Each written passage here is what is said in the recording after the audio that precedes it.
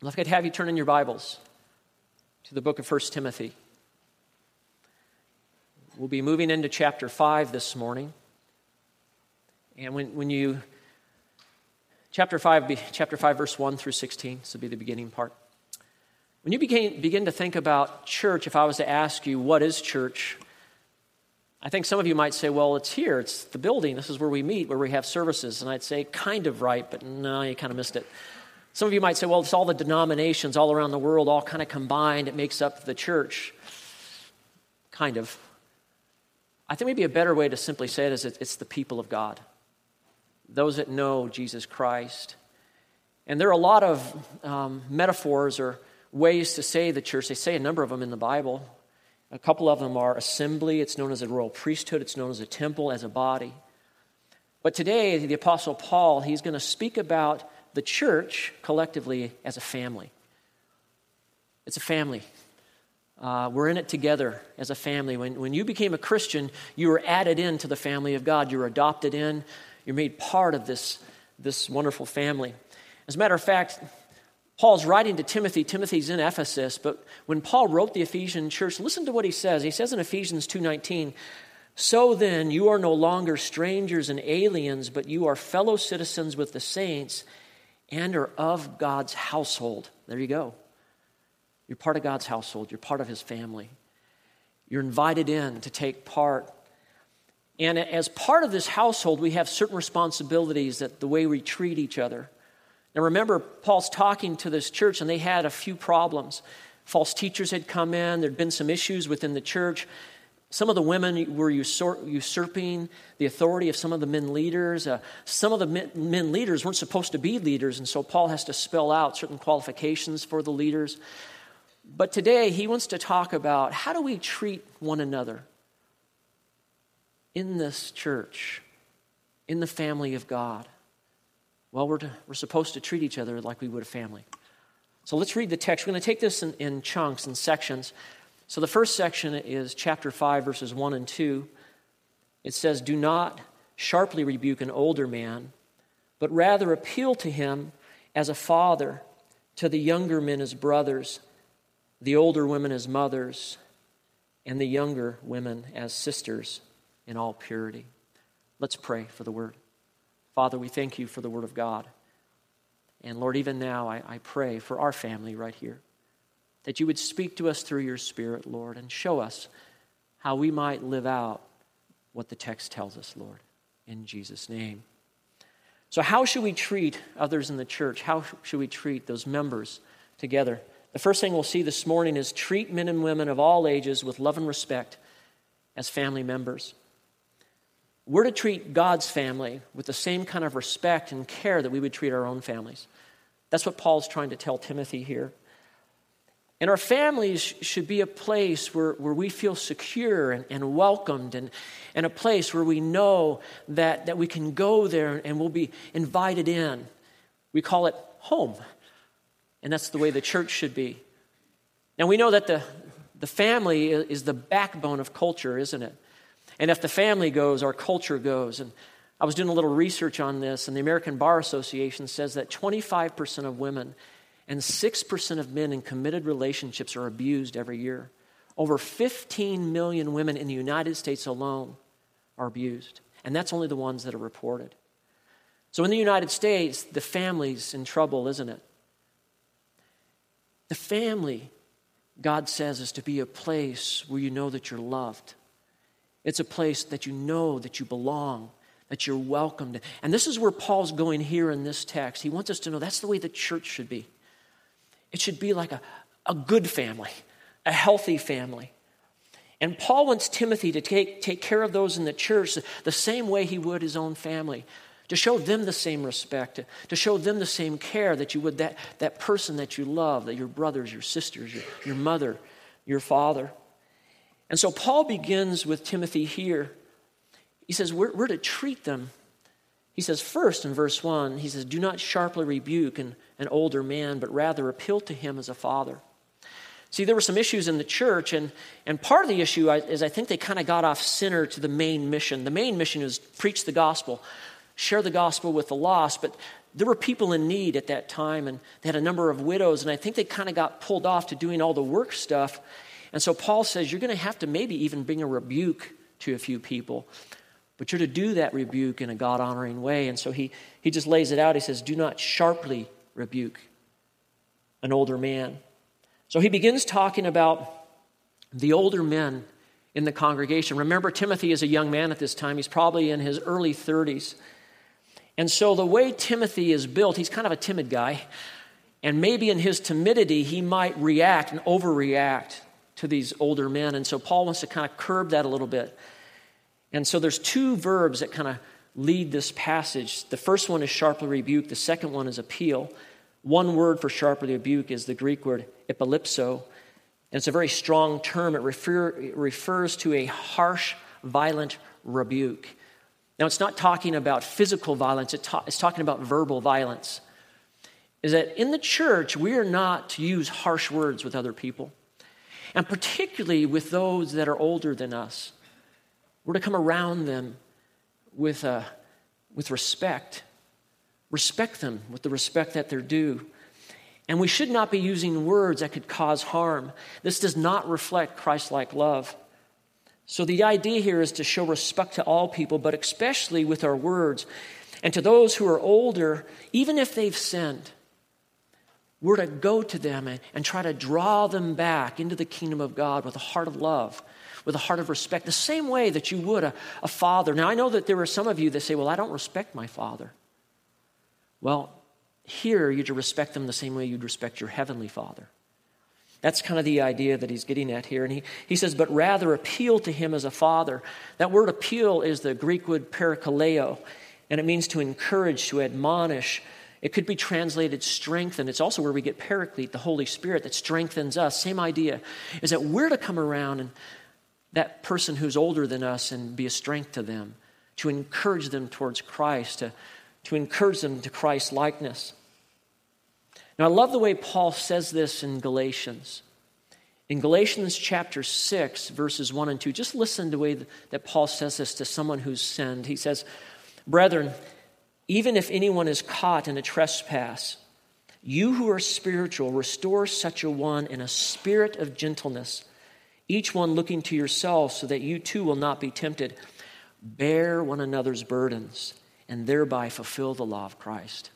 So when we come to somebody who's older than us, and particularly he's talking about a younger man to an older man, we're to come to them with a spirit of gentleness.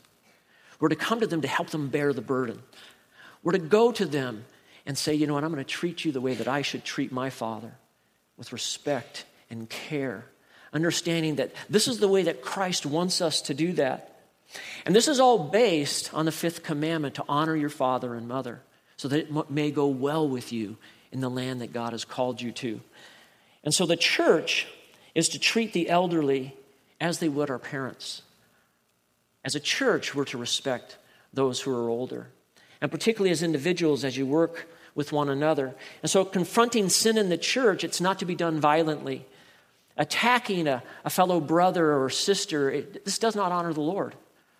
Now, we are supposed to come around them and help them understand their sin. As a matter of fact, in James, the way James puts it, listen to the way James puts it in James chapter 5, verses 19 and 20. He says, my brethren, if anyone among you strays from the truth and one turns him back, let him know that he turns a sinner from the error of his ways and he saves his soul from death, and it will cover a multitude of sins.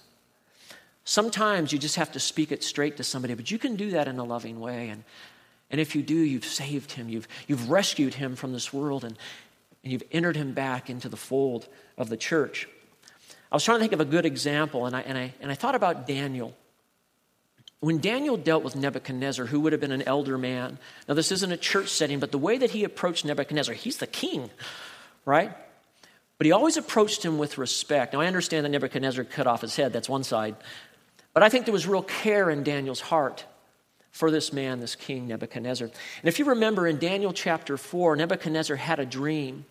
And in that dream, God is trying to show him you're in pride. But listen to Daniel's words in Daniel chapter 4, verse 27. He says, therefore, O king, May my advice be pleasing to you. Break away from your sins by doing righteousness, and from your iniquities by showing mercy to the poor, in case there may be a prolonging of your prosperity. He doesn't come in there and say, King, you've sinned. You need to turn from your sin or God's going to strike you. He doesn't do any of that. He doesn't do a sharp rebuke. He says, King, please. You're in pride, King. And I'm begging you to turn from that sin. And maybe God will show you mercy, King. Daniel loved King Nebuchadnezzar. His heart was to reach him, and that's the heart that we're to have with those that are older than us. So we're to treat older men as we would our fathers. And then he talks about younger men. Look at verse 1 again. We're to treat younger men as brothers. Now, Timothy is to exhort younger men as brothers. You could say as equals. Now, Timothy's the pastor, so he has that authority. But basically, I think what Paul's trying to tell him is don't use that authority to lord over people. You come alongside them the way that you would come alongside your brother to try to help him. And we're to view our brothers and sisters in the Lord as brothers and sisters. We're to treat them with the respect we would family members. And I don't know about you guys, my brothers and me, when we were younger, we were always competing. But now that we're older, we don't compete at all. And we try to help each other out. And I think that's the heart attitude there. Matter of fact, in some places in the Bible, if you're not treating a brother with respect, it would even say that you're not a believer. Let me read you 1 John chapter 2, verse 9. It says, the one who says that he's in the light and yet he hates his brother, he's in darkness until now. Brotherly love is what we're supposed to show in church. Now, does that mean you just kind of let sin pass? No. We're still to deal with sin in a younger brother. As a matter of fact, we do it from Matthew 18. Listen how Matthew 18 explains it. Matthew 18:15 says, if your brother sins, you go and show him his fault in private. And if he listens to you, you've won your brother. You show him respect, you go to him in private. And you say, brother, there's something off here. And you pray, Lord. And if that doesn't work, you bring another brother with you. And you do. And you both bring it. If that doesn't work, then you bring it to the church. But it's with love and respect. Why? You want to see him restored. You want to see this brother in the Lord restored. You show them the respect that's due. So Paul addressed the older men. He addresses the younger men. And then he shifts his focus to the women, the older and younger women. And when it comes to older women, we're to treat them as mothers. And when it comes to younger women, we're to treat them as sisters. It says with purity. Look at verse 2. The older women as mothers and the younger women as sisters with all purity. So Paul begins to talk about the older women in the church. Young Timothy is to admonish the older ladies as if he would treat his own mother.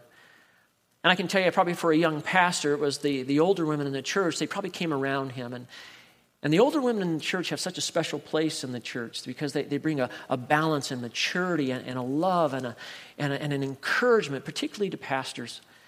And I think that's what he's saying to Timothy. He says, Timothy, you treat them the way you treat your own mom. Now we know that the Bible says that we're to honor our mothers. Proverbs has a ton of verses. I'll share with you two. Proverbs chapter 1, verse 8 says, hear, my son, your father's instruction, and do not forsake your mother's teaching.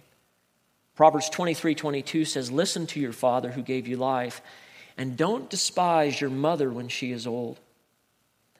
Now, the leadership in the church is called to care for the elderly, called to be there for them, to help them, to be in prayer, and in all kinds of means, be a support to those who are older.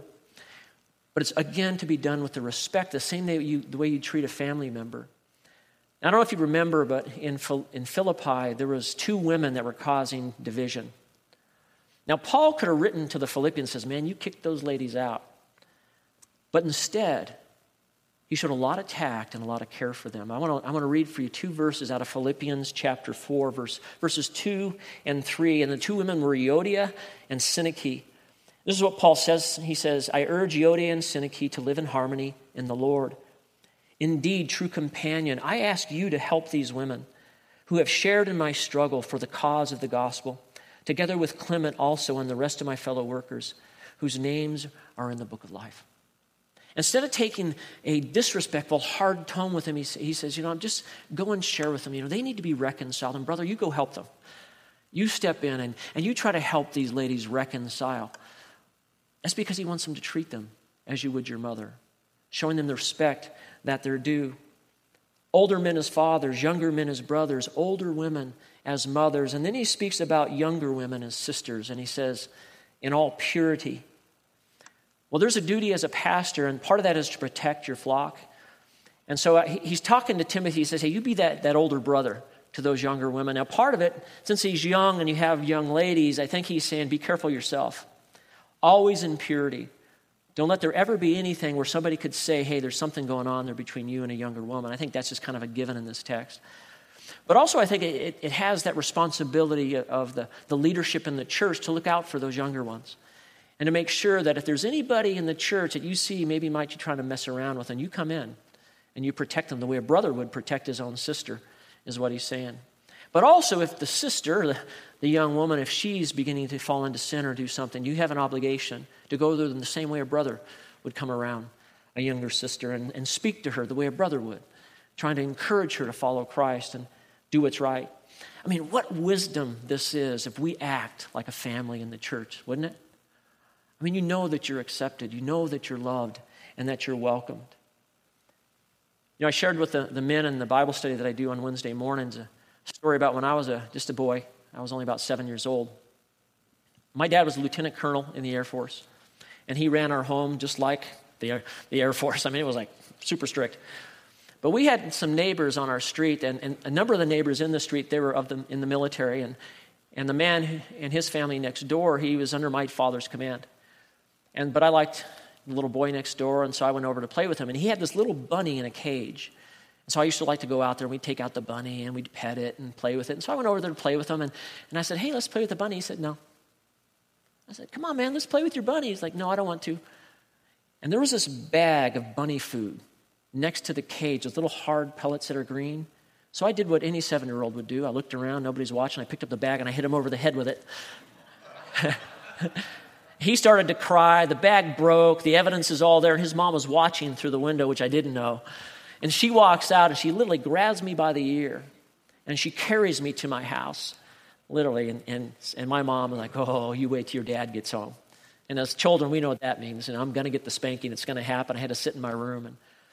But when my dad came home, he didn't spank me. Instead, he gave me what I call the Meller talk. This is the Meller talk. He said, son, he said, you're a Meller. And he says, and what you do is a reflection on our family, but particularly to me. He says, I'm the commander of this unit. He says, that man's under my command. And your actions affect the way that he views me. And you have a responsibility as part of this family. You have a responsibility to be a Meller. He says, I'm telling you, you be a Meller. Same thing applies for us Christian. You be a Christian. Because the way you act, it reflects the very heart of God. And people see Christ through you. Be that family. Be the Christian family that we're being called to be. Yeah, but Pastor Rob, what about those people that don't treat me nice in the church? I mean, what the heck am I supposed to do with them? You be the mature one. You treat them the way Christ would treat them. Matter of fact, what does the Bible say? It says we're to what? Love our enemies. Let me read that for you. Luke chapter 6, verse 33 through 36 says, if you do good to those who do good to you, I mean, what credit is that to you? I mean, for even sinners do the same. If you lend to those with whom you expect to receive, what credit is that to you? Even sinners lend to sinners in order to receive back the same amount. But love your enemies and do good and lend, expecting nothing in return. And your reward, it will be great. And you will be sons of the Most High. For he himself is kind to ungrateful and evil men. Be merciful, just as your Father is merciful. We are to show and treat men and women of all ages, love and respect, the same as you would a family member. That's the first point. Second point, treat older godly widows with honor and ungodly widows with care and correction. Older godly widows with honor and ungodly widows with care and correction. We're to treat the older ladies in the church that have lost their husbands. We're to treat them with a special care and concern the same way you would your mother if she was a widow. Now look at verses 3 through 10. It says, honor widows who are widows indeed. That's important right there.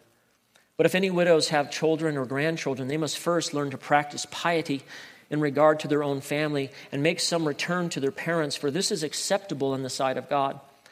Now she who is a widow indeed and who has been left alone has fixed her hope on God and continues in entreaties and prayers night and day. But she who gives herself to wanton pleasure is dead even while she lives. Prescribe these things as well, so that they may be above reproach. But if anyone does not provide for his own, and especially those of his own household, he has denied the faith and is worse than an unbeliever. A widow is to be put on the list only if she is not less than 60 years old, having been the wife of one man, having a reputation for good works, and if she has brought up children, if she has shown hospitality to strangers, if she has washed the saints' feet, if she has assisted those in distress, and if she has devoted herself to every good work. He says we're to honor godly widows who are widows indeed. Now, the English word widow, we know that means a woman who has lost her husband to death. But the Greek word for widow is a little bit different. It's the Greek word chera, and it means to be robbed or suffered loss, to be left alone. And it means a woman who's lost her husband, but it could mean in a number of different ways. It could mean a woman who's lost her husband to death, by desertion, from divorce, or imprisonment. All those fit this idea of a widow. And the provisions regarding the care of widows, it's deeply rooted both in the Christian faith, but also in Judaism. God loves the widow. And again, this is back to the fifth commandment, honor your father and mother, so that it may go well with you. Honoring the widowed mother was understood to be first the responsibility of the family. So first, if you have a mother or father, and I was thinking about this, many of us come from the baby boomer generation, and so we're feeling this one. Many of us are dealing with parents, or we've recently lost parents in the past few years, because we're at that age now where our parents need help, they need care. And he says, first, those that are to care for that widowed mother, that mother that's alone, is the family, and particularly the children and the grandchildren. Now, Jesus spoke about this idea that we're supposed to honor those parents, and he spoke about it when he was speaking to the religious leaders. And the religious leaders of that day, they gave themselves over to tradition versus the Bible. And he's particularly speaking to these that they're using something called korban, which means they've dedicated their money to God. Doesn't mean they've given their money yet, but they say, well, this money's dedicated to God, so I can't use it for my poor parent. Let me read you how Jesus addresses them in Mark chapter 7, verses 8 through 13. He says, neglecting the commandment of God, you hold to the tradition of men. And he was also saying to them, you are experts at setting aside the commandment of God in order to keep your tradition. For Moses said, honor your father and mother, and he who speaks evil of father and mother is to be put to death.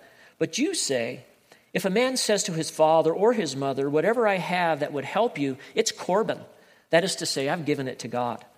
You no longer permit him to do anything for his father or mother, thus invalidating the word of God by your tradition, which you have handed down, and you do many such things as this. That word honor is the Greek word timeo. It means to show respect or care for someone. And so what Jesus is doing here, he's rebuking these religious leaders. He's saying, you're teaching people that because you say, well, I've kind of put this aside for a tithe, and because it's God's money, I'm not going to be able to help you, Mom or Dad. I'm sorry, you're going to starve. And he's saying, shame on you. He's saying you are supposed to tithe, but you're also supposed to care for them. You're supposed to do both. And don't try to get out of this. This is on you, family member. We're to show respect and care to our mother and father. Yeah, but Pastor Rob, they didn't show respect to me. It doesn't matter. You are the Christian. You are the one that are Christ-like. You care for those that God has called you to care for. Because God's heart is to defend the defenseless. His heart is for us to come around them and to be a support for them and to be a strength for them in a very Christ-like way. As a matter of fact, early on, God defended widows. The fifth commandment given in Exodus, shortly after this, listen to the words that Moses writes, speaking for God. Exodus chapter 22, verses 22 through 24 says this, you shall not afflict any widow or orphan. If you afflict him at all, or if he does cry out to me, I will surely hear his cry, and my anger will be kindled, and I will kill you with the sword, and your wives shall become widows, and your children shall be fatherless. He's saying, hey, if you don't care for those widows and orphans, it's on you, and you're going to experience the very same thing that they're experiencing. So it's a very serious thing in the Jewish culture. Jesus had a heart for widows. Remember when he walked in that little town called Nain? There was a widow that was going through the procession with her son had died, and Jesus had compassion, it says, and he went up and he literally rose him back from the dead so that young man could take care of his mother. How about when Jesus spoke about the widow that had 2 mites? He called it that she had great faith. Remember that? But here's what I want you to see. Go to John chapter 19. Our Lord cared for his mother at the very end of his life while he was hanging on the cross. This is such an example to us as Christians. He made sure that she was cared for. In John chapter 19, verses 26 and 27, John 19, 26 and 27, says, when Jesus saw his mother and the disciple whom he loved standing nearby, he said to his mother, woman, behold your son.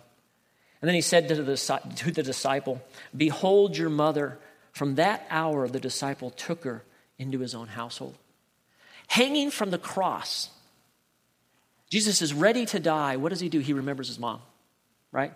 And he makes sure that that responsibility that was his as a family member, he makes sure that's taken care of. He says, John, you take care of my mom. And from that moment on, John said, yes, she's coming. She's my mom now. That's the heart of our Lord. That's to be our heart also. So first, the family's responsible.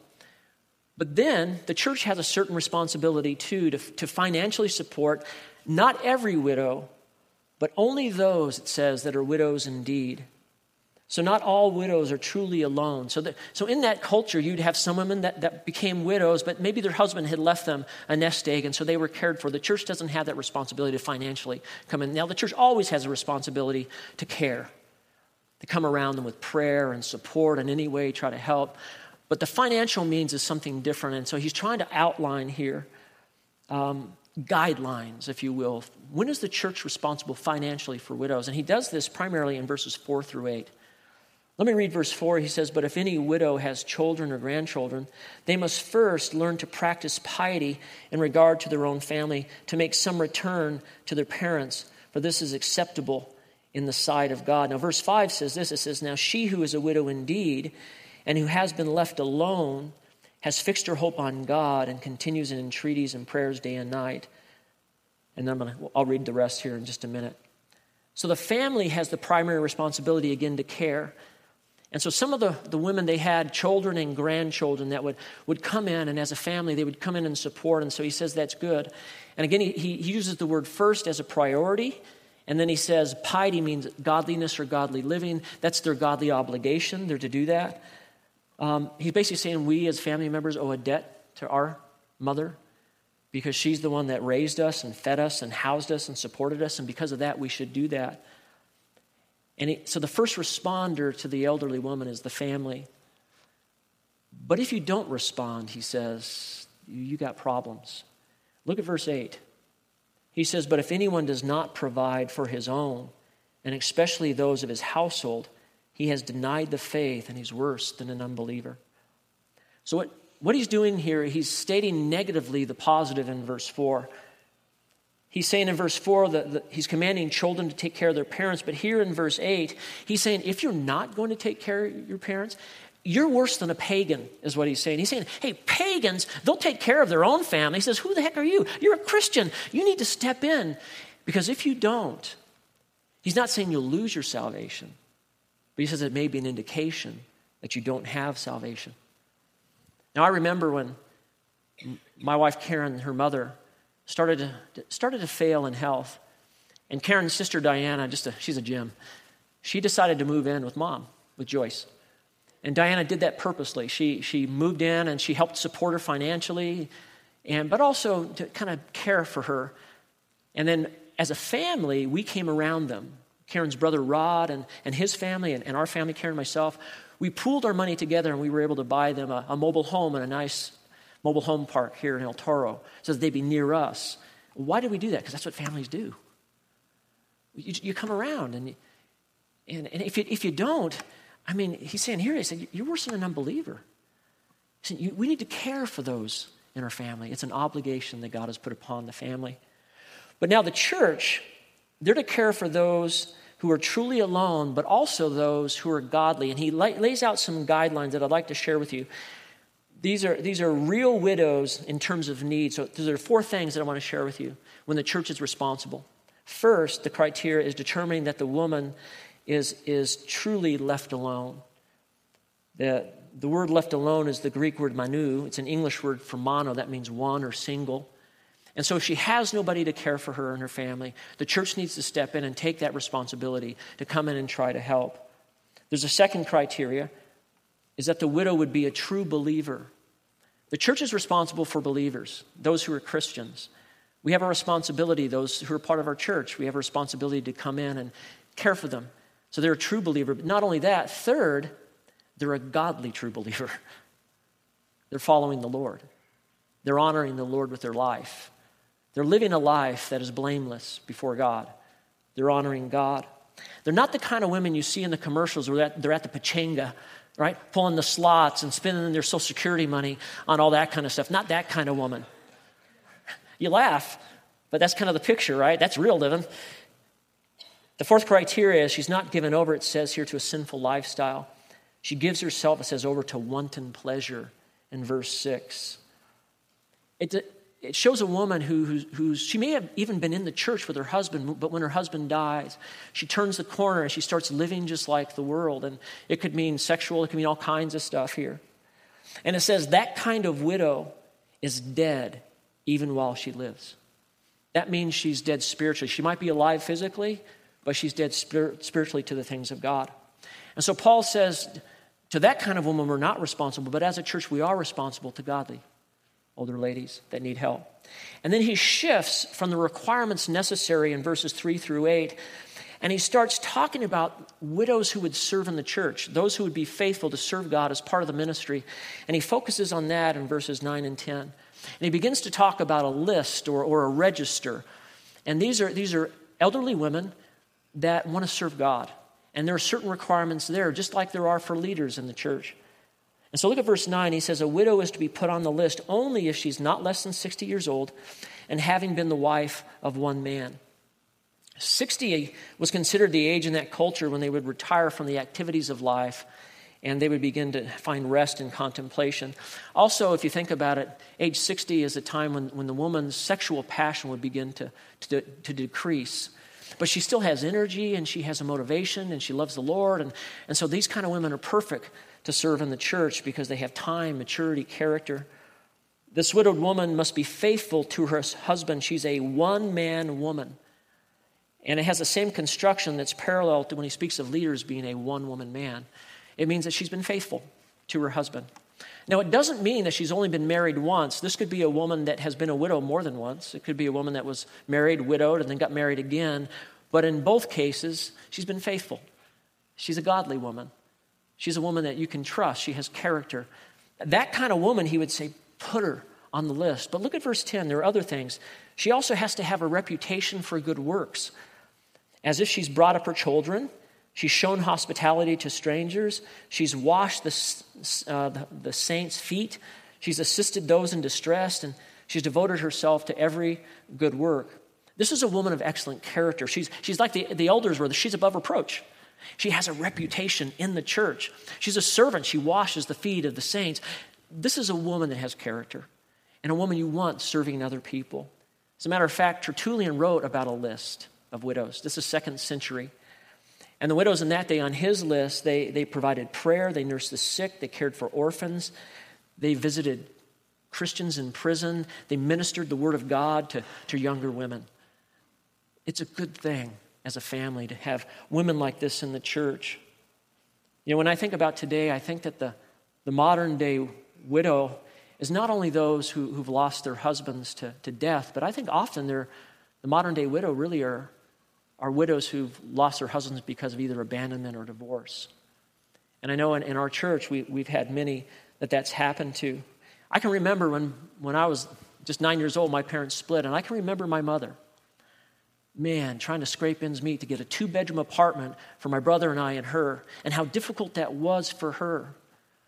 I was speaking to a gentleman the other day in terms of his responsibility to his family, and he was sharing with me how the mother of his grandkids, how she was abandoned by her husband, and how he and his wife, which would be the grandparents, they stepped in. And they're caring to make sure that those kids get a good education. They're caring for them. They understand the principle that we're responsible. But ladies, listen. If you fit this, if you're a widow, if you've been divorced, if you feel alone, the church is with you. We will not abandon you. We have an obligation to you. It all has to be worked out, whether that's financial or prayerful, but we have a number of women in this church that will come around you and prayerfully help you. 2 things. Treat godly widows with honor and ungodly widows with care and correction. Treat men and women of all ages with love and respect as family members.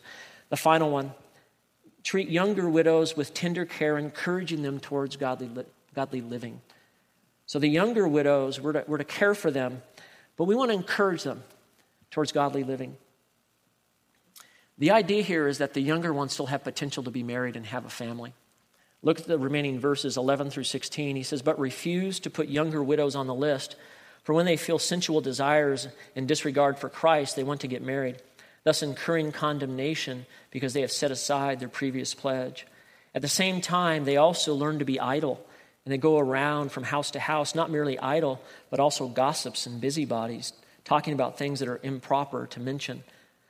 Therefore, I want younger widows to get married, bear children, keep house, and give the enemy no occasion for reproach. For some have already turned aside to follow Satan. If any woman who is a believer has dependent widows, she must assist them, and the church must not be burdened, so that it may assist those who are, again, widows indeed." So Paul says here, hey, refuse to put these younger widows on the list. He's talking about that list of women who are going to serve in the church. He's not talking about refusing to help them. The church will always come and help a widow, help somebody in need. But he's saying that with these younger widows, there's a couple reasons why we wouldn't want to put them on that list in terms of serving regularly in the church. One is they won't be focused on their commitment. And the idea is when they start to feel sensual desires, it's going to pull them away. And the idea is this: if a young woman's widow, if she's lost her husband, the church is going to come in and help. She's going to feel this great love and obligation to the church. And so she's going to make a vow. And she's going to say, God, I'm going to be celibate and I'm going to just serve you in this church. And he's saying, don't do that. Why? Because she's young. And she's going to have a desire for a husband. That idea about sensual desires doesn't necessarily only mean sex. It means everything that comes with marriage. A young woman is going to want the companionship and the fellowship and the love of having a husband. And after she kind of heals from the loss of her mate, she's going to begin to want to have a husband again. And that's going to draw her away from her original commitment when she says, I'm in the church only. I'm just going to serve it with all my energy. And so there's a risk there. If you look at verse 12, it says, thus incurring condemnation because they've set aside their previous pledge. God takes vows very seriously. And when we make a promise to God and then we don't keep that promise, we can incur condemnation. That means judgment. It could mean some kind of, it doesn't mean she's going to lose her salvation, but it does mean that God may judge her for that. And so Paul, to spare them that, he's saying, don't do that. You just be faithful and just keep waiting on the Lord. But there's a second thing. Younger women should not be on the list to serve because of a lack of maturity. They're still maturing, and they may not have that same attitude that they need. Look at verse 13. It says, at the same time, they also learn to be idle as they go around from house to house, not merely idle, but also gossips and busybodies, talking about things that are not proper to mention. Now, he's not saying every young woman is going to be like this, but he says there's a propensity for the younger women. Idle means nothing productive to do. Busybodies means they stick their nose in other people's business where it shouldn't be. And it also means that they like to go around and talk to other people and go house to house. Instead of going house to help, they go house to talk about what's going on. Did you hear? And they become a gossip. And he says that they say things that shouldn't be spoken of. And the Bible speaks negatively about gossips, doesn't it? And he says there's a propensity for the younger woman that they would be in danger of doing this. As a matter of fact, Proverbs 20:19 says, "He who goes around about as a slanderer reveals secrets, therefore do not associate with a gossip." He's saying there's a propensity for these young ladies that this could happen to them. And they'll talk about things that are not proper to mention. And so as a protection, he's saying, okay, what's the solution? Marriage. Marriage. Look at verses 14 and 15. With tender care, the church is to come around them and try to help them in this way. He says, "Therefore, I want younger widows to get married, to bear children, keep house, and give the enemy no occasion, for some have already turned aside to follow Satan." This goes so against our culture, doesn't it? We would say, no, you go out and you make it. You become number one, right? That's our culture. Paul is saying, no. He's saying for younger widows, he said, you get married. This would be good for you. And there's a number of reasons why he's pushing for this. And in that culture, it was almost impossible for a woman, particularly a young one, to get work. So she had no means of support. And there's a number of reasons why marriage is good. Marriage provides for their needs. Marriage protects them from living a life of singleness. Most young women will eventually desire to have children and be married. It protects them from the temptation, and particularly sexual temptation, to fall into lust. But most important, guys, it recognizes the highest calling of the home and the family.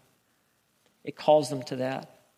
So he says they're to keep children. It means have babies. Keep house. It means to manage the household and give the enemy no occasion for reproach. That means that they wouldn't fall into sexual sin or fall into sin by marrying an unbeliever, or also they could maybe be pulled away by false doctrine. And then finally, he finishes with verse 16, "If any woman is a believer, has dependent widows, she must assist them, and the church must not be burdened." He's kind of wrapping it up, and he's saying, look, in that culture, he's saying that the younger widow still has a responsibility if she has a mother that's a widow also, and it falls on her first. And I kind of thought of Ruth and Naomi, where you have Ruth that went out and did the gleaning, and kind of that same kind of picture. So the idea here is this, and I think James puts it best. In James chapter 1, verse 27, he says, "Pure and undefiled religion in the sight of our God and Father is this, to visit orphans and widows in their distress, and to keep one unstained by the world." You have a responsibility. The church has a responsibility. And when we see both sides as the family, it'll be done in the right and caring way. Now, many of us in this room have experienced in reality right now, matter of fact, I've talked to a few of you even this morning, where you're caring for your parents, and it's the real deal. But also there are times when the young ladies need help. I can remember my sister Libby. She was 24. She was 8 months pregnant, and her husband abandoned her. And so she had no job and no one to help. And I'll tell you, I so respected my brother Gordon. My brother Gordon swooped in, man, like on a night on a white horse, and he got her an apartment. He paid for it. He made sure she had food, and he kept her all the way until she was able to find a job, get help to care for her daughter, Wendy. And he was a hero to her. Well, guess what? When my brother Gordon got Alzheimer's, guess who swooped in to care for him? My sister Libby. Family. And many of you have parents. And some of you, ladies, are in the situation where you've been divorced, and we know that you're hurting and you feel alone. Don't feel that way. In this church, you are not alone. We love you. And we will be there for you as a church, because God's word not only commands us to, but because you're part of our family, we want to. Amen? Let's pray. Father, we're grateful for the word of God. And we recognize, Lord, that as a family, we are so dependent on you as our Heavenly Father, but also on to one another as brothers and sisters in Christ. Help us, Lord, to live out these words. Help us to be faithful to the call on our life and to help those in need. Because just like with my brother, with my sister, and then my sister with my brother, we'll be faithful to each other at different times. And so we're grateful to you, Lord, for your faithfulness, an example to us. In Jesus' name, amen.